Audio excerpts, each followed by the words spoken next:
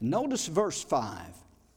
And he, Jesus, could there do no mighty work, save that he laid his hands on a few sick folk and healed them. Notice that. And he could there do no mighty work, save or except that he laid his hands on how many? A few sick folk and healed them. And verse 6 says, and he marveled because of their unbelief, and he went around about the villages teaching. The Nazareth syndrome. Let's bow our heads for prayer. Father, thank you today for this opportunity to share the gospel of Jesus, to preach your precious holy word. I ask today for the anointing of the Holy Spirit, that you will anoint me, that you will use me, that you will help me today to minister your word to your church, to give to your people that which you have laid upon my heart. Speak through my lips today, Lord, we pray in Jesus' name. And everybody said amen and amen. Praise God. I want to make a statement this morning. And it's not some new revelation, but this is a fact. It's a statement of fact. And that is this, that the measure of your failure or success as a Christian in your Christian life is going to be your faith. The measure of your failure or success as a Christian is going to depend on your faith and your faith alone. And the Bible plainly says that, and it tells us, Jesus mentioned it several times, but how many times he would say to people, according to your faith, be it unto you. And so, it's not according, and we need to understand this, that it's not according to our feelings or how we feel, and it's not according to our fame or our fate or our friends, but it's according to our faith. It's according to your faith that is going to depend on whether you are an overcomer, whether you are victorious, and whether you are successful in your walk with the Lord Jesus Christ. John said it this way in his first epistle.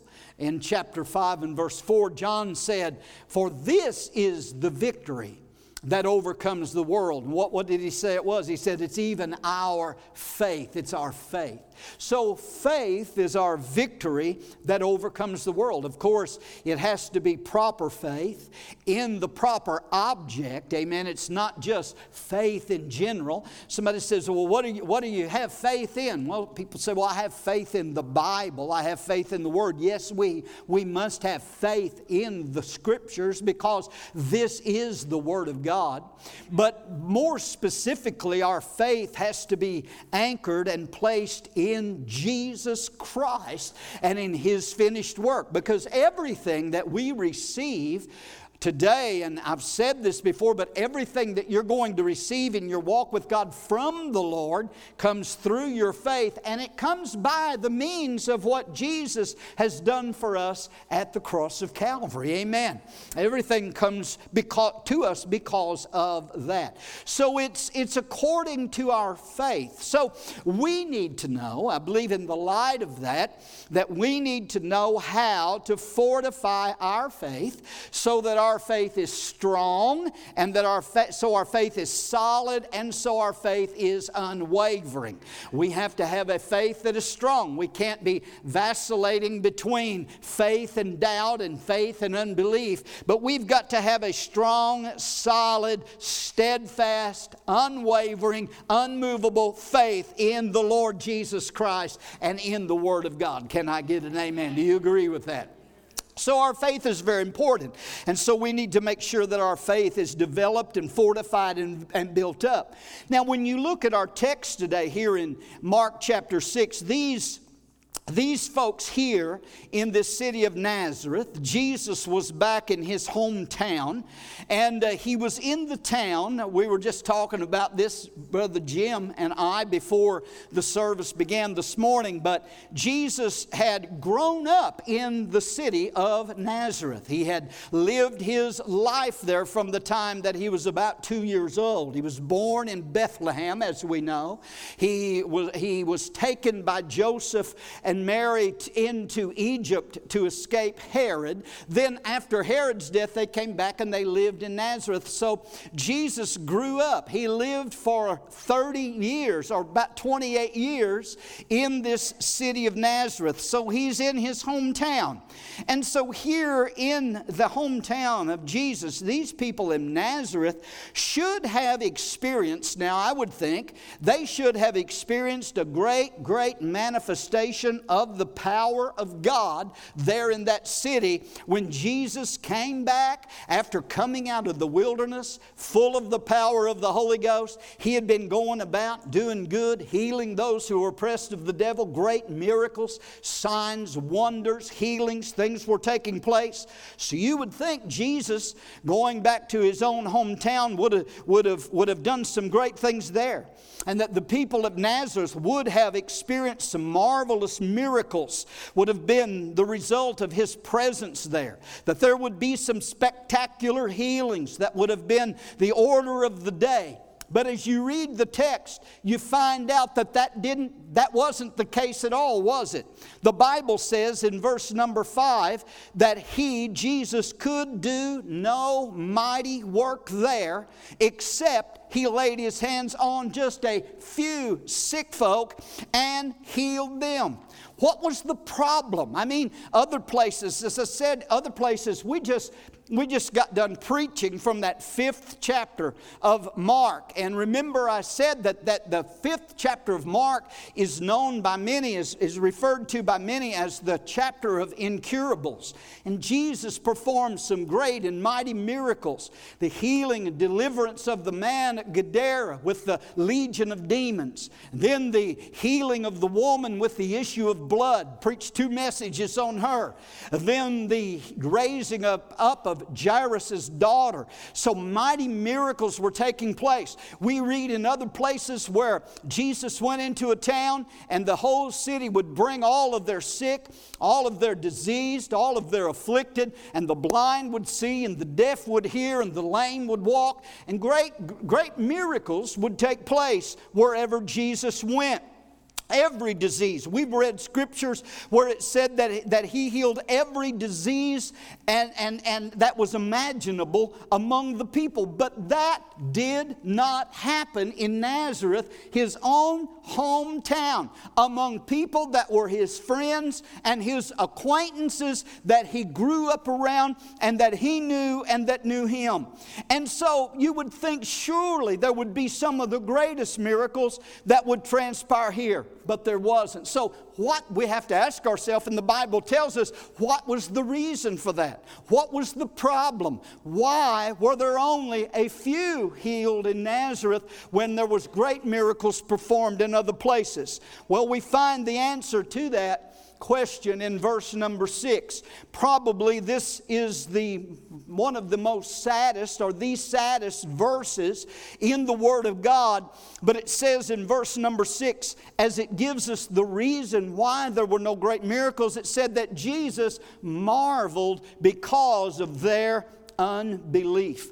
See, it was their unbelief that literally, according to the Scripture, that literally fettered his hands and chained the work of the Lord Jesus Christ in their life. It was their unbelief that stopped him from doing great things. It wasn't that Jesus didn't want to do mighty things for these people. It wasn't that it just was, some would say, well, it just wasn't his will to heal more people at Nazareth. We could say that, we could assume that, but that's not what we get from the Word of God. The Bible is very plain in telling us why there weren't great miracles done. And it said that it actually caused Jesus to marvel and to be astonished at them because of their unbelief. Amen.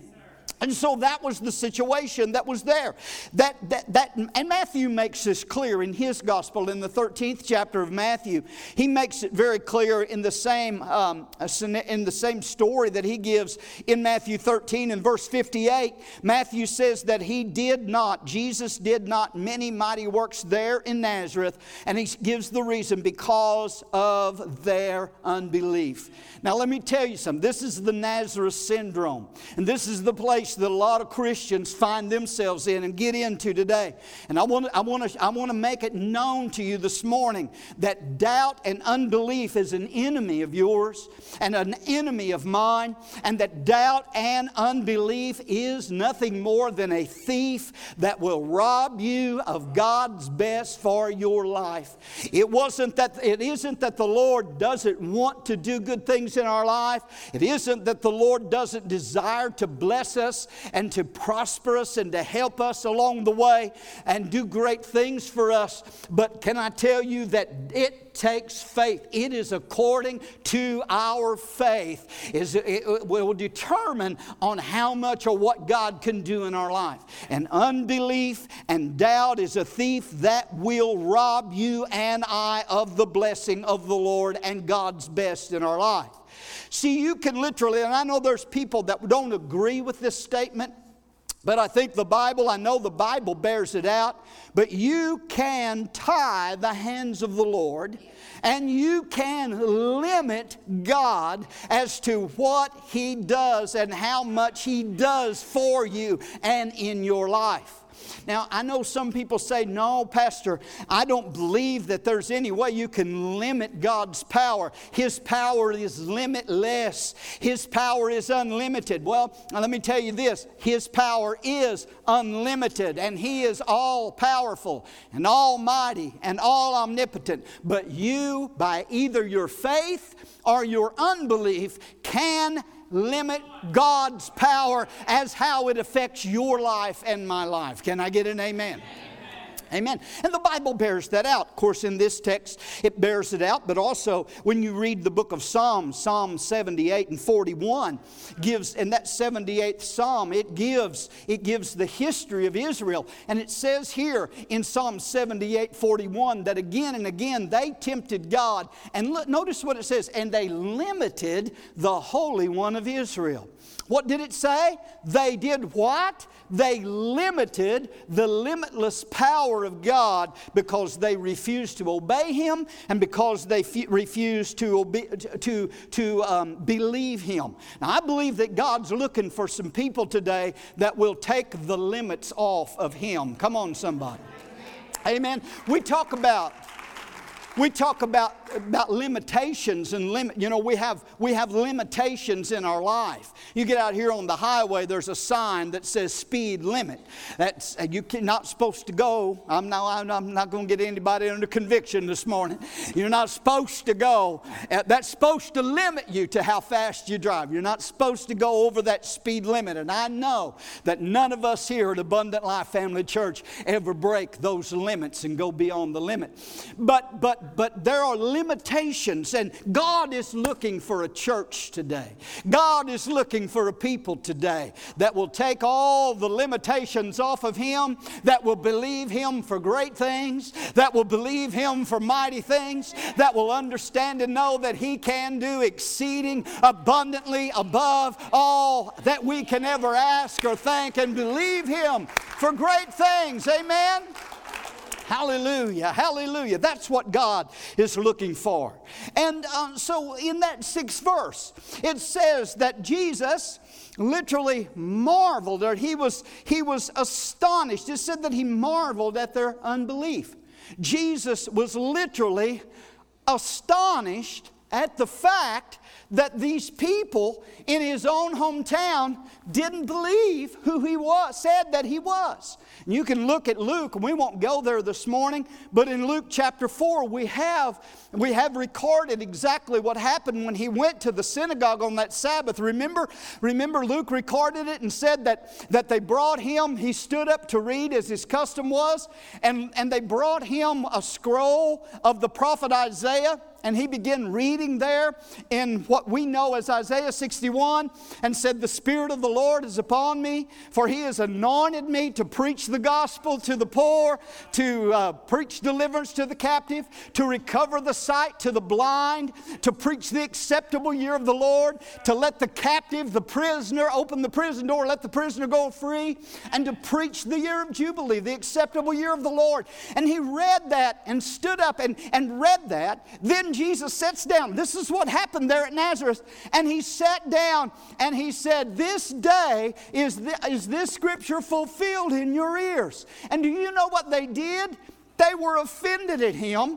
They were mad at him. They said, how dare you claim to be that Messiah? We know who you are. You's raised up. You're hometown boy.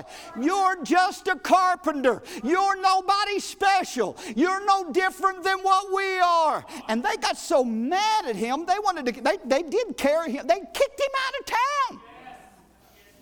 And Jesus literally was astonished that these people had so much unbelief in their life. Amen. He marveled at their unbelief. Listen to me. I have known people and I have met people that have caused me to marvel at their unbelief in their lives sometimes. Amen. I've known people in the past that no matter what you would try to do or how you would try to encourage them or what you would try to give them from the Word of God, they just refused to believe the Word of God. And there's people like that today. No, I don't believe I'm talking to any today that are in that place, but I'm preaching to you this morning to try my best to fortify and to build up your faith. Because if the devil can, he would love to bring every one of us here this morning into this Nazareth syndrome of not believing in the Lord and allowing unbelief and doubt to clutter our thoughts, to clutter our minds, to fill our hearts, and to fill our lives. Come on, somebody. Hallelujah. We've got to be free from that. Now, you know, there are two things. There are two different times in the Gospels that it's mentioned that Jesus marveled about something. Only twice is it mentioned in the Gospels in the ministry of Jesus that he ever marveled about anything. And here in this text is one time he marveled at their unbelief. And the only other time he marveled was when the centurion came to him and told him, remember the centurion said, I've got a son that's at home, or a servant that's at home that's being tormented and vexed by the devil. And Jesus said to that centurion, okay, I'll come and heal him. And he said, no. He said, I'm not worthy to have you to come into my house or under my roof. But he said, Jesus, all you have to do, you don't even have to show up. Come on, I'm about to get happy. He said, you don't even have to show up. You don't even have to come under my roof. All you have to do is just say a word. Just speak the word. Just say it done. Hallelujah. And I know my servant will be healed. Woo! And Jesus looked at that centurion and he looked around, and the Bible said that he marveled at the faith of that centurion. He said, I hadn't found such great faith anywhere in Israel. And he marveled at the faith of that centurion. And you know what happened? When that's Jesus, glory to God, he didn't go to his house. He just said, as you believe, so be it done. When the centurion got home, his servant was up out of bed. He was healed and he was doing fine. I'm telling you, faith makes a difference. When you and I will believe God, believing God will make a difference. Amen. So he is marveled by great faith. So if I want Jesus to marvel or be astonished at me, I would rather have him to be astonished at my life because of the faith that I have, and not because I'm wallowing around in doubt and unbelief. Can I get an amen? How many of y'all know that faith pleases the Lord? Without faith, Hebrews 11:6 says that without faith, it's impossible to please him. He that comes to God must believe that he is, and that he is a rewarder of those who diligently seek him. Amen. So those folks at Nazareth completely and totally missed out. They saw more of Jesus than anyone else, yet they profited less than anyone else. They saw him and knew him, but they never did profit. They were offended at him. They disqualified him. They refused to believe. They said, he's a nobody. He's just the carpenter. He's nothing special. We knew him when he was working in Joseph's carpenter shop. He's nothing out of the ordinary. He's just like we are. And so they failed in their faith, and they closed the door to the blessing of God upon their life. They had the Nazareth syndrome. And listen to me, ladies and gentlemen, that Nazareth syndrome will always shut the door on God's blessing to your life. I don't want to close up the heaven. Brother Josh, I don't want to stop Jesus from doing good stuff in my life. Amen. I'm believing him for great things. I don't want the Lord to ever stop pouring his Spirit out or blessing here at Abundant Life Family Church. But can I tell you something, ladies and gentlemen? If we see God do what we want him to do, we're going to have some faith. We're going to have to believe him. We're going to have to trust him. We're going to have to expect him to do great things. I haven't changed that sign out there on the church for quite some time. I drive by it and I think, well, I need to change that sign. I've had that up there quite a while, and it's just 2 words. And it says what? Expect miracles. That's what God wants us to do. Hallelujah, is to expect miracles. I'm telling you, faith works. Believing God works. He is a prayer answering God. Can I get an amen? Hallelujah. So we understand that unbelief is a problem. So how can we overcome that Nazareth syndrome of doubt and unbelief? And how can we fortify and build great faith in our lives? And I have 3 things that I want to share with you. And I'm going to try to get them in this morning if I can, all right? 3 things. So bear with me. I've got about 20 minutes, okay? Maybe you'll give me 25. Praise God. How many give me 20 minutes? 20, 40, 60, 80. All right. Praise God. Number 1, don't let faith be fettered by your feelings. Come on. If you want to come out of the Nazareth syndrome, and listen, we all battle doubts that come into our mind. The enemy's always putting doubts in our minds, but we have to cast down those imaginations and those reasonings and those doubts and focus on the promise of God and on the Word of God. But if you want to overcome the Nazareth syndrome of unbelief and have faith that is strong and that is fortified, that is operating, that is working, that gets God's attention, then you cannot let your faith be fettered by your feelings. Never allow feelings to keep you from believing the Word of God or the promises of God. Because I'm going to tell you, how many times have you ever read some of these promises and you just didn't feel like that was true in your life? Well, I just don't feel that that's me. Well, your feelings don't have anything to do with it. Feelings, let me just preach to you, teach you, do something here, talk, whatever. Feelings will betray you.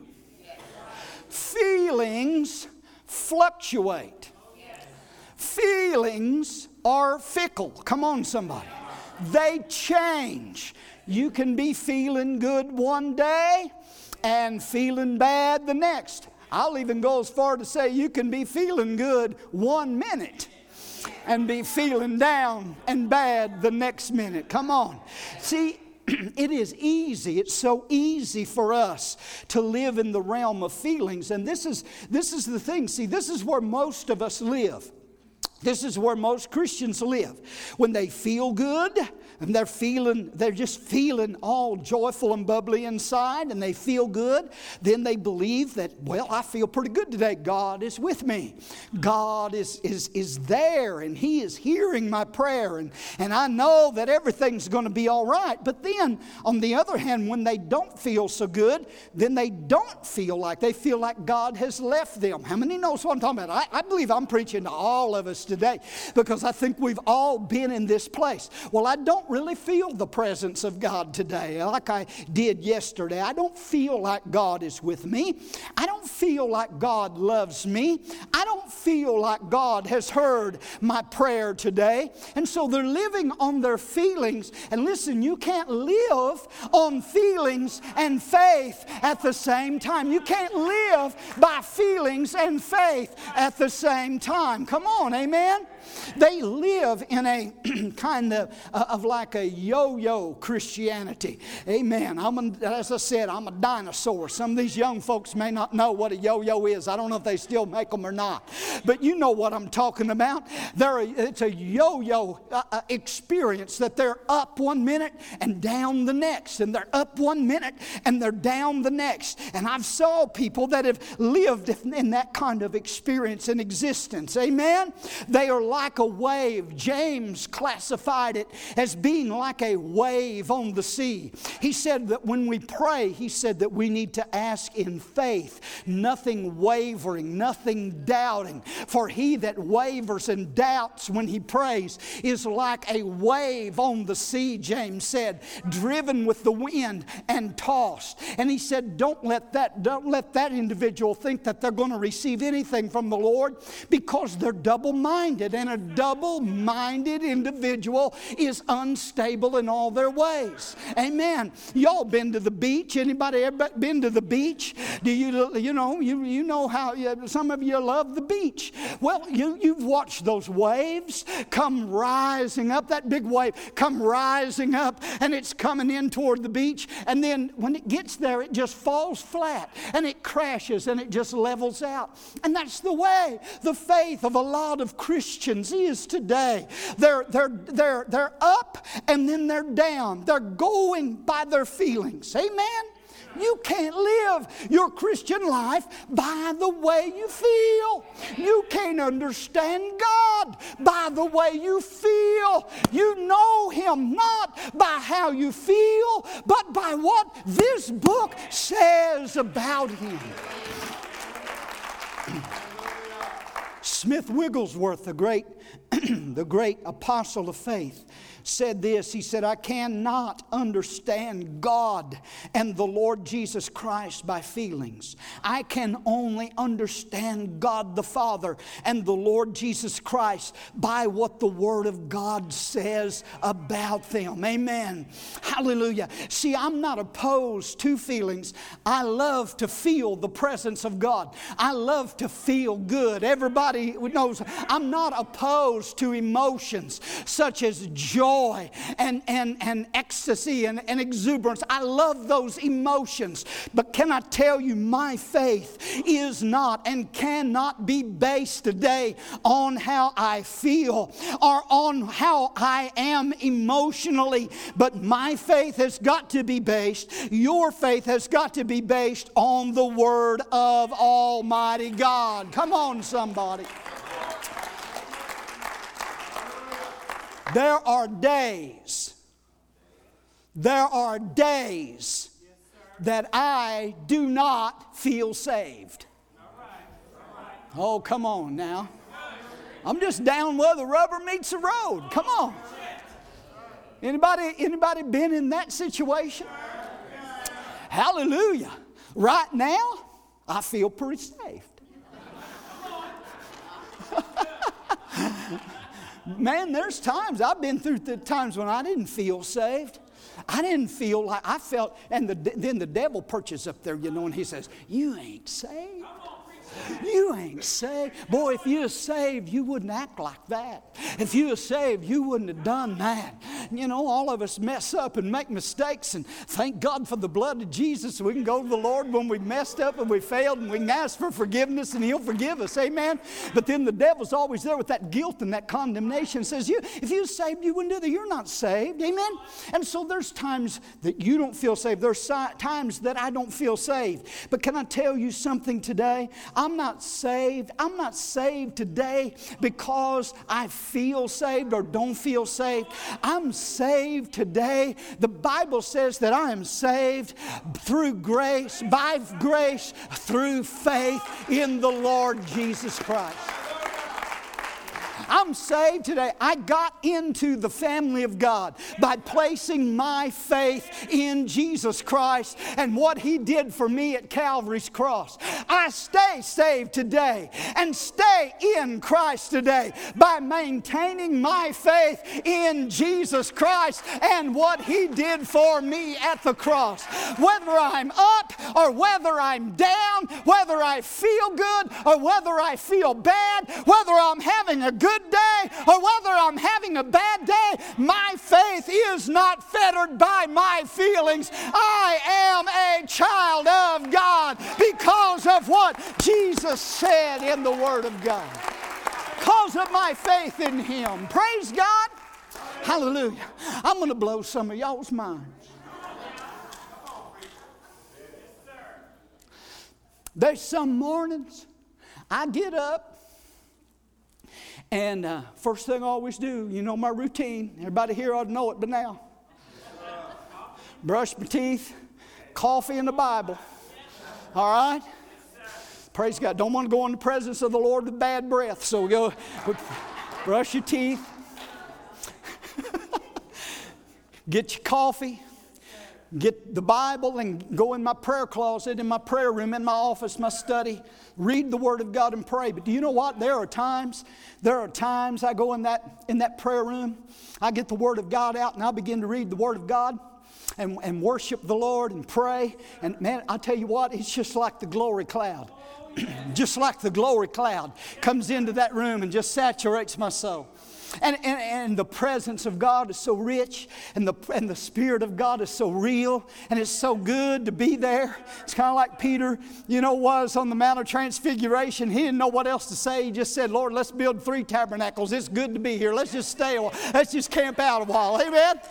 And there's times you go into the presence of the Lord, and I'll do that and read the Bible, and it seems like, the Bible, the Word of God just opens up, and the Spirit of God speaks to me through the Word, and the glory of God floods my soul, and those are great times, and it feels good, and I enjoy that. But do you know what? There are other times that I'll go in that same prayer room about the same time, get out the same Bible, and start to read, and I don't feel nothing, and I'll read a chapter and remember what I just read and have to go back and read it again, and I ain't getting nothing out of it. How many knows what I'm saying today?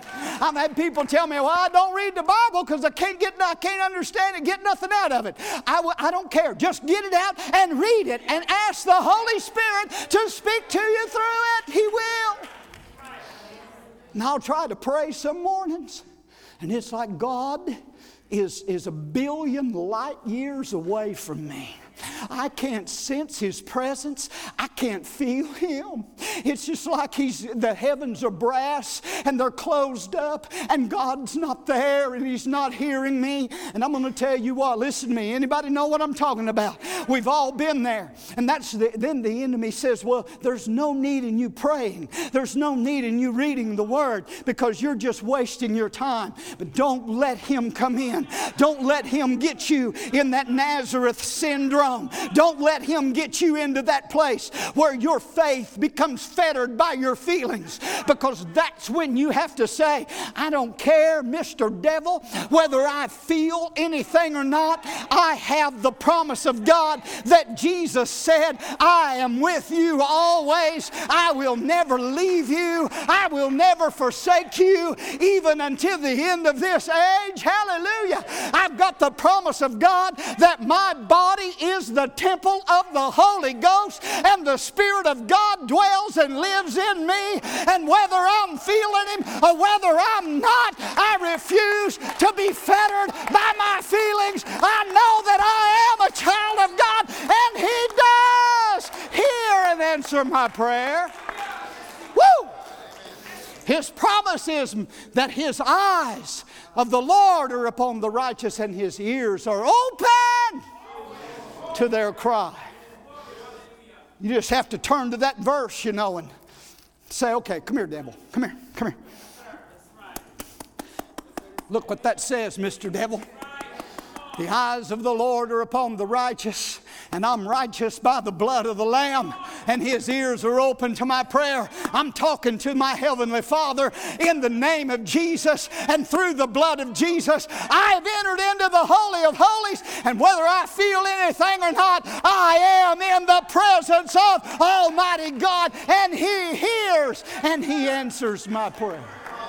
See, you can't be fettered by those feelings. I'm going to really blow your mind now. There are times I don't feel like preaching. Come on now, say that. What? Yes. You know me, man. I love to preach. Somebody said I preach at the drop of a hat, and I drop the hat and get to preach. I like it. I can't imagine being called to preach and not liking to preach. Amen? But there are times, like this morning, I'm feeling pretty good. Feeling my Cheerios. Feeling pretty good, you know. Spirit of the, just good. I mean, you know, there are times you get up to minister and it's flowing good. And the Holy Ghost is, the anointing's there. The words come easy. But then there are other times when it's hard to preach. And there are other times that I get up here and I pray that you never can tell the difference. Listen, I want, when I don't feel like preaching, I want to preach to the capacity where you are sitting there saying, boy, he's really feeling it today. Even though I may not be. Come on, are you with me today? Because I don't want my faith to be fettered by my feelings.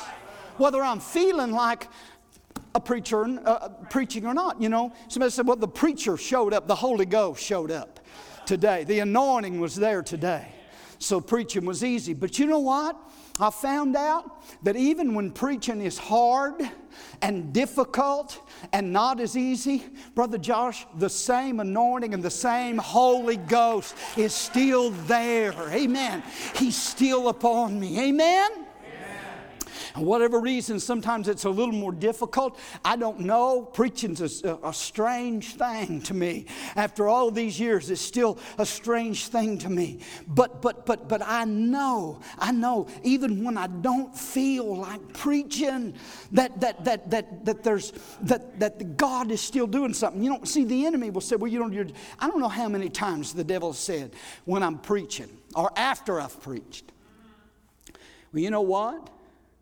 That didn't do any good at all today. Nobody was paying any attention to what you were saying. Nobody's getting it. And then sometimes it appears that way. It looks that way. Nobody's getting it. My wife ain't in here, so I can preach about her. Amen. I'll tell her, you know, I'll say, boy, that was a bomb today.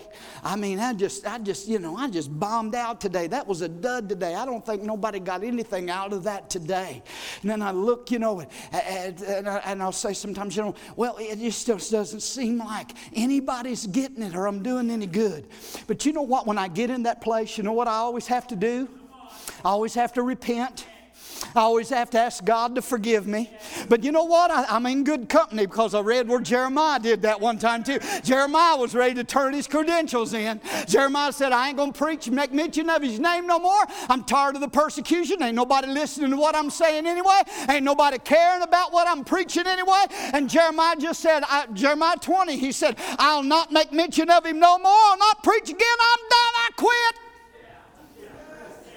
I think if the prophet Jeremiah could do that, maybe good company. The same devil talks to all of us. But old Jeremiah repented, and you know what Jeremiah wound up saying? He said I wasn't going to preach no more, but there was something got a hold of me, and His Word was in me like fire shut up in my bones, and I couldn't stop. I had to preach. I'm going to tell you something today, ladies and gentlemen. I have to repent, and I have to ask the Lord, forgive me, Lord, for complaining, and forgive me, Lord, for getting into the flesh, and forgive me, Lord, for walking by feelings, because I know whether I'm feeling it or whether I'm not feeling it, your word will not return unto you void. Woo! There may be some stony ground. There may be some thorny ground. There may be some wayside ground. But thank God every time I preach, I'm believing there is some good soil and some good ground, and the seed's getting in and doing some good. No, I ain't going to get done with this today, am I? Not be fettered by my feelings. Because when you become fettered by feelings, that's the Nazareth syndrome. His word will not return void. I think I'll just keep on preaching, whether I feel like it or whether I don't. Amen. You know what I found out? I found out that some, and just sitting and thinking about this the other day when I was preparing this message, some of the messages that I've preached where I felt the least like preaching wound up getting better results than some of those that I preached when I was really feeling it. That's right. And I thought of this, and I'm gonna close here. What time we got? I gotta close. And I thought of this when we were over at the other church. There was one particular Sunday night.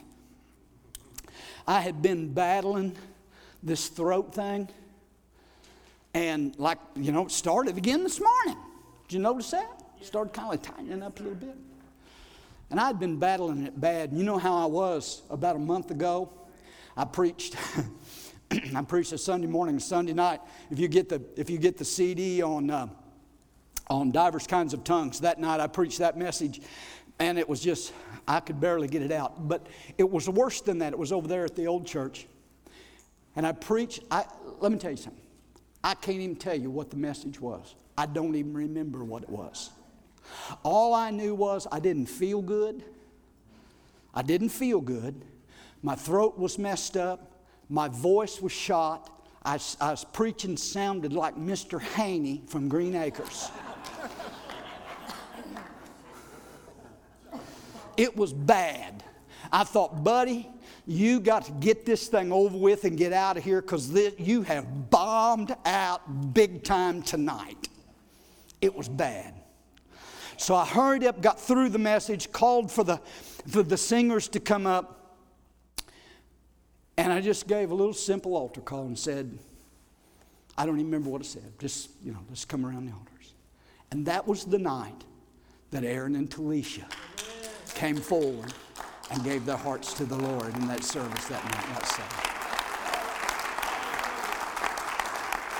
That Do you know what? Feelings had absolutely nothing to do with it. Amen? Even though the preacher wasn't feeling it and the preacher was struggling through the message, oh God, the Holy Ghost was still working and moving and doing His work. And you know what that makes me to see and to understand? That it ain't about me or me being some great man of faith and power, because I'm not, don't claim to be, amen.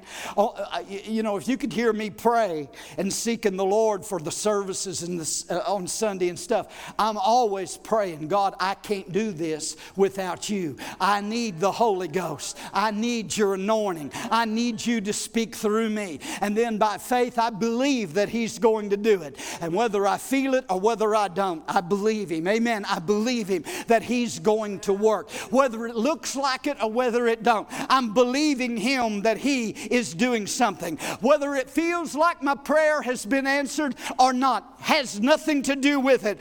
I have got to believe that God heard me and that God has answered before I see it, before I feel it. I believe it, and that is when it will take place. Amen?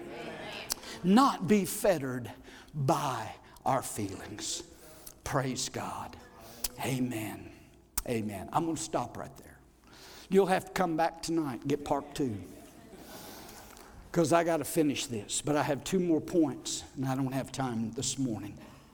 And I don't want to belabor it, but don't get in and stay in this Nazareth syndrome. That these people in Nazareth, it blocked them from getting God's best. It stopped them from receiving.